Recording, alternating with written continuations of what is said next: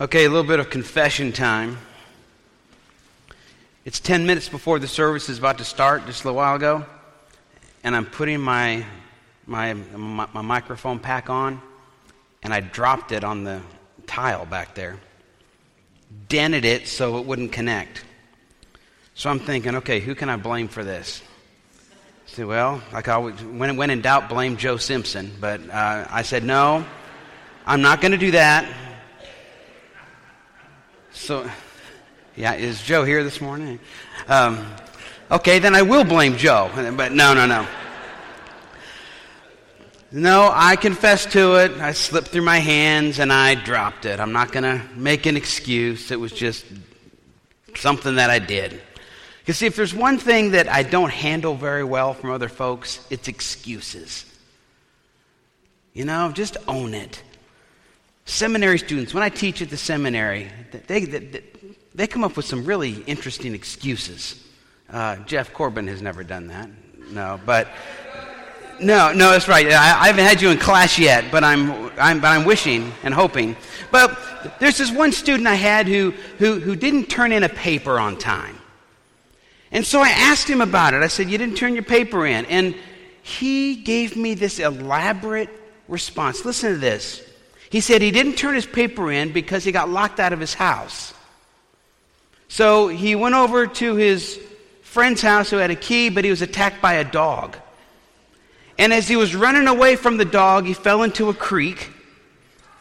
So soaking wet, he got on his bike and then got hit by a car. And then he had to give a police report before he went to the ER for his bike injuries. So that's why he didn't turn his paper in. So as his professor, I said, you know, that's a good one. Wish I could give you extra credit for creativity, but I wish you had just said, I goofed up.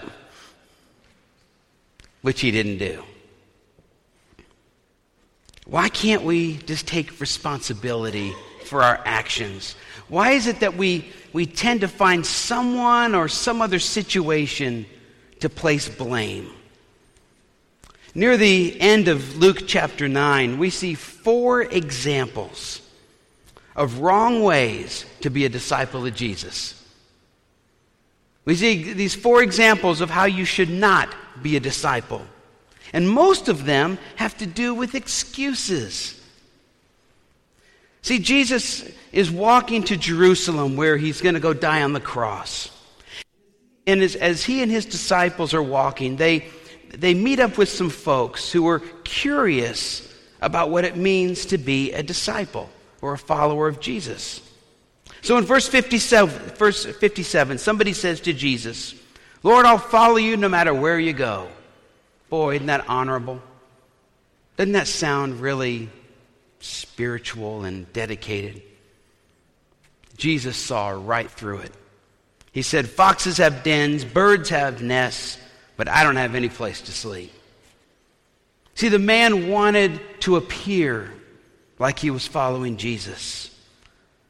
But he wasn't ready to follow him to obscurity and to follow him with inconveniences in his life. See, Jesus didn't even have a home to go to. Being a disciple of Jesus doesn't mean you're going to be a celebrity or people are going to look up to you. This man was in it for how he looked to everybody around him. That's not a good reason to be a disciple. Then in verse 59, Jesus sees someone and he says, come, be my disciple. He calls this person just like he had called his 12 disciples. The man said, sure. But first let me wait till my father dies and I bury him. We have the funeral. And then Jesus says what some people think is the rudest thing Jesus ever said to somebody. He says, let those who are dead care for their own dead. What he really means is let those who are spiritually dead care for their own. He said, your job is to go and preach. Then that seems kind of cold-hearted. I mean, this guy said, sure, I'll follow you. He just wanted to take care of his responsibilities as a son. Yet Jesus knew this man's heart. He could see past his words to his heart. See, sometimes we find excuses not to do what God wants us to do, don't we? Maybe God gives us that little nudge to call somebody. God places a name on your heart. Call that person. You say, yes, I need to give them a call. But I'll wait till the show's over. I'll wait till halftime. Then I'll call. And you know what? When that happens, most of the time, we forget. Jesus knew that this man may have been using his ill father as an excuse not to follow Jesus. Jesus called his bluff. Then we have in verse 61, somebody says to Jesus, Lord, I'll follow you, but first at least just let me say goodbye to my family. That's not so bad. That's a good thing to do. Say goodbye so that they don't worry about you, right? So Jesus replies to him, he says, you can't plow a field by looking backwards. There's a lot of great wisdom in that statement. How many times have we said, Lord, I'll follow you, but Lord, I'll give my life to you, but it's like we're trying to make a deal with God. What's the best deal we can get on following Jesus? I'm notorious in our family for not wanting to spend a penny more for anything than I have to.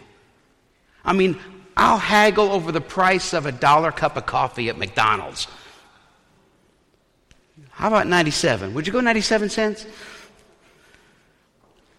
When it comes to renting cars or staying in hotels, I'm always trying to make a deal. I don't want to pay a penny more for anything than I have to. I have an app on my phone that tells me where to find the cheapest gas. I'll probably spend $5 in gas to save 10 cents, but I'll do it. Now, finding the best deal is great when it comes to our finances, but it's not how we should approach God.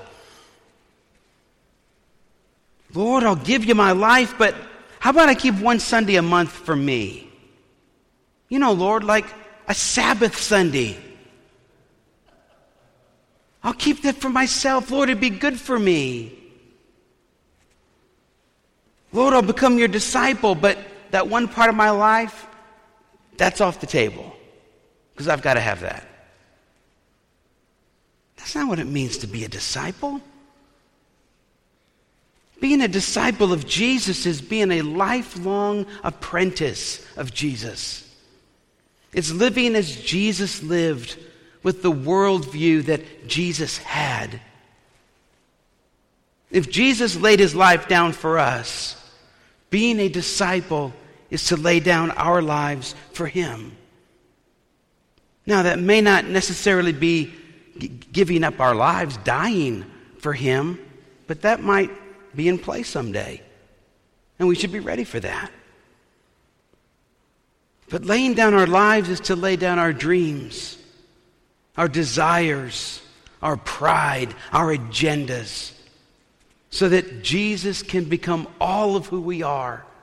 That's what God wants for us. One of my goals for this church is that we're filled with new disciples, not just new faithful members.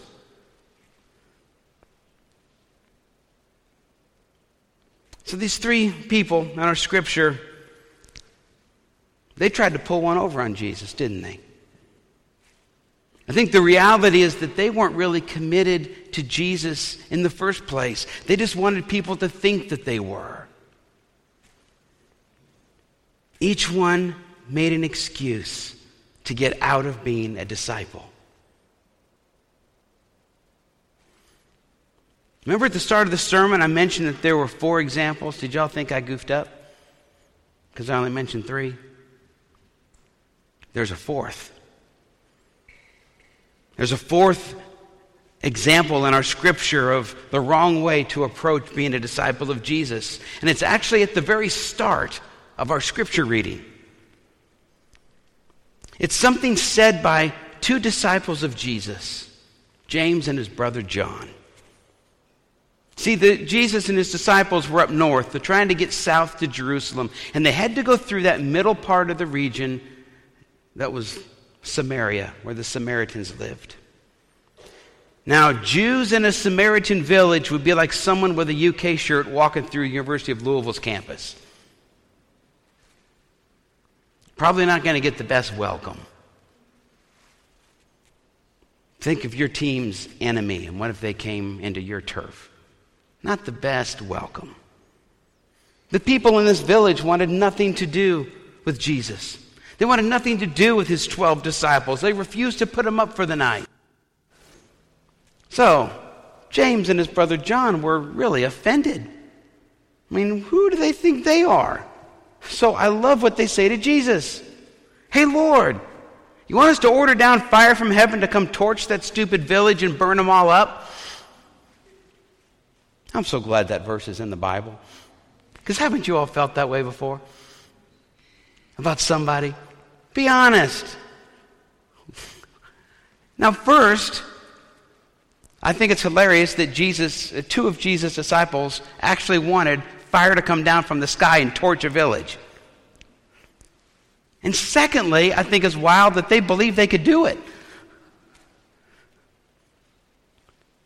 So what does Jesus do? Well, first of all, you know what James and John's nicknames were in the Bible? The sons of thunder. Now we know why. That's why they're called the sons of thunder. So when these sons of thunder say this to Jesus, he basically turns to them and just tells them to knock it off. Oh, y'all knock it off. Stop it. See, James and John were committed followers of Jesus. There were two people in the 12 closest disciples. There were other disciples Jesus had, but there were the 12 that were his inner circle. James and John were in Jesus' inner circle. Yet they still needed to learn not to make discipleship about themselves or about how it made them feel. I mean, it's true. The people in the village were rude. They were unwelcoming. But James and John needed thicker skin if they were going to be able to make it as disciples of Jesus. Sometimes we Christians can get really touchy and get our feelings hurt very easily by people who are outside of the church. Well, can you believe that news person called us hypocrites? Oh my goodness, what are we going to do? Or that person hurt my feelings because he said taking my Bible to school was offensive to him.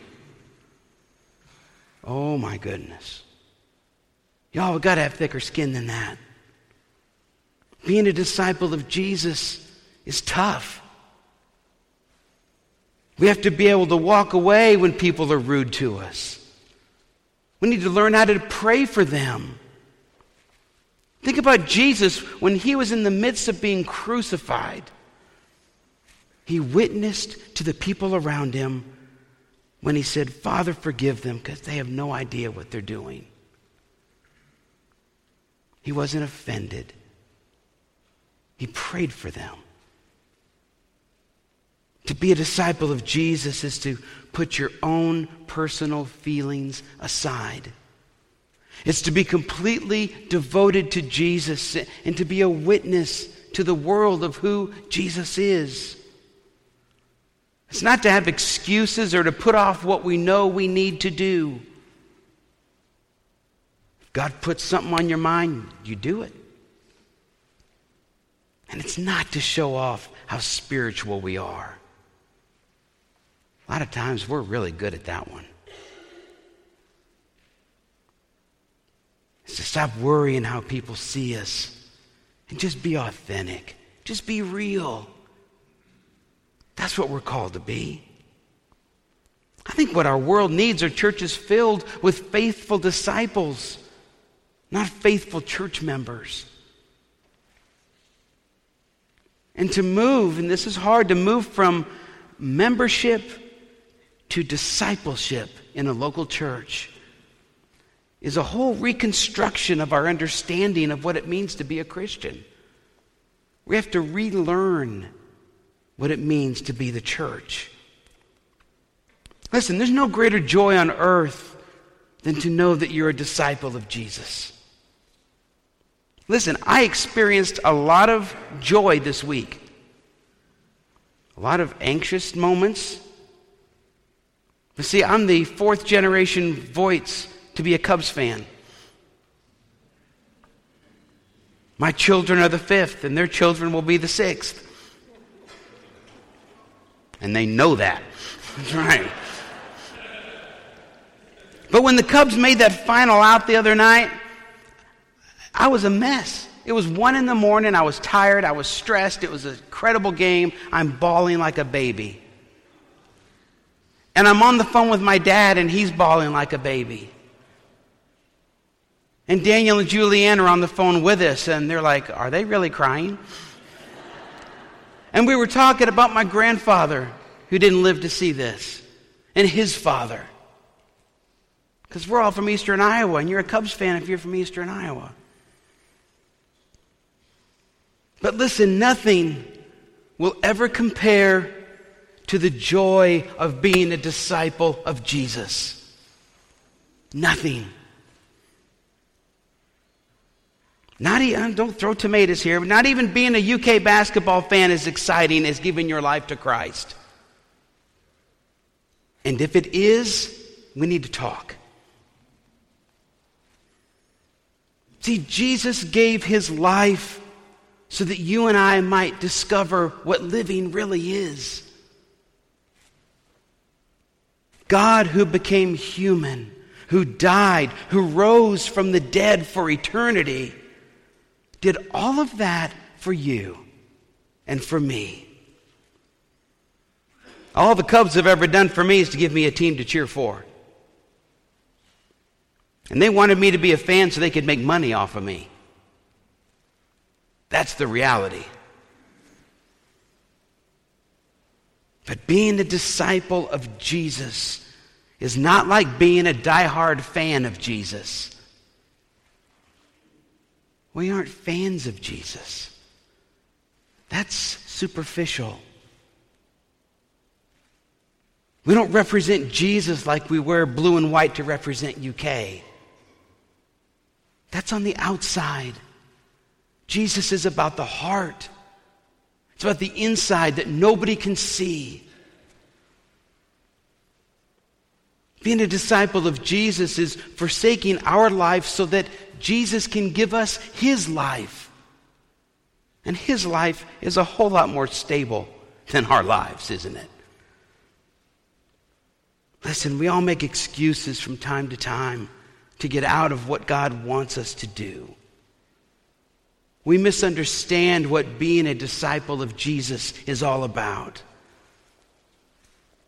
But my prayer for all of us is that we'll stop making excuses and live in a way that is completely surrendered to God.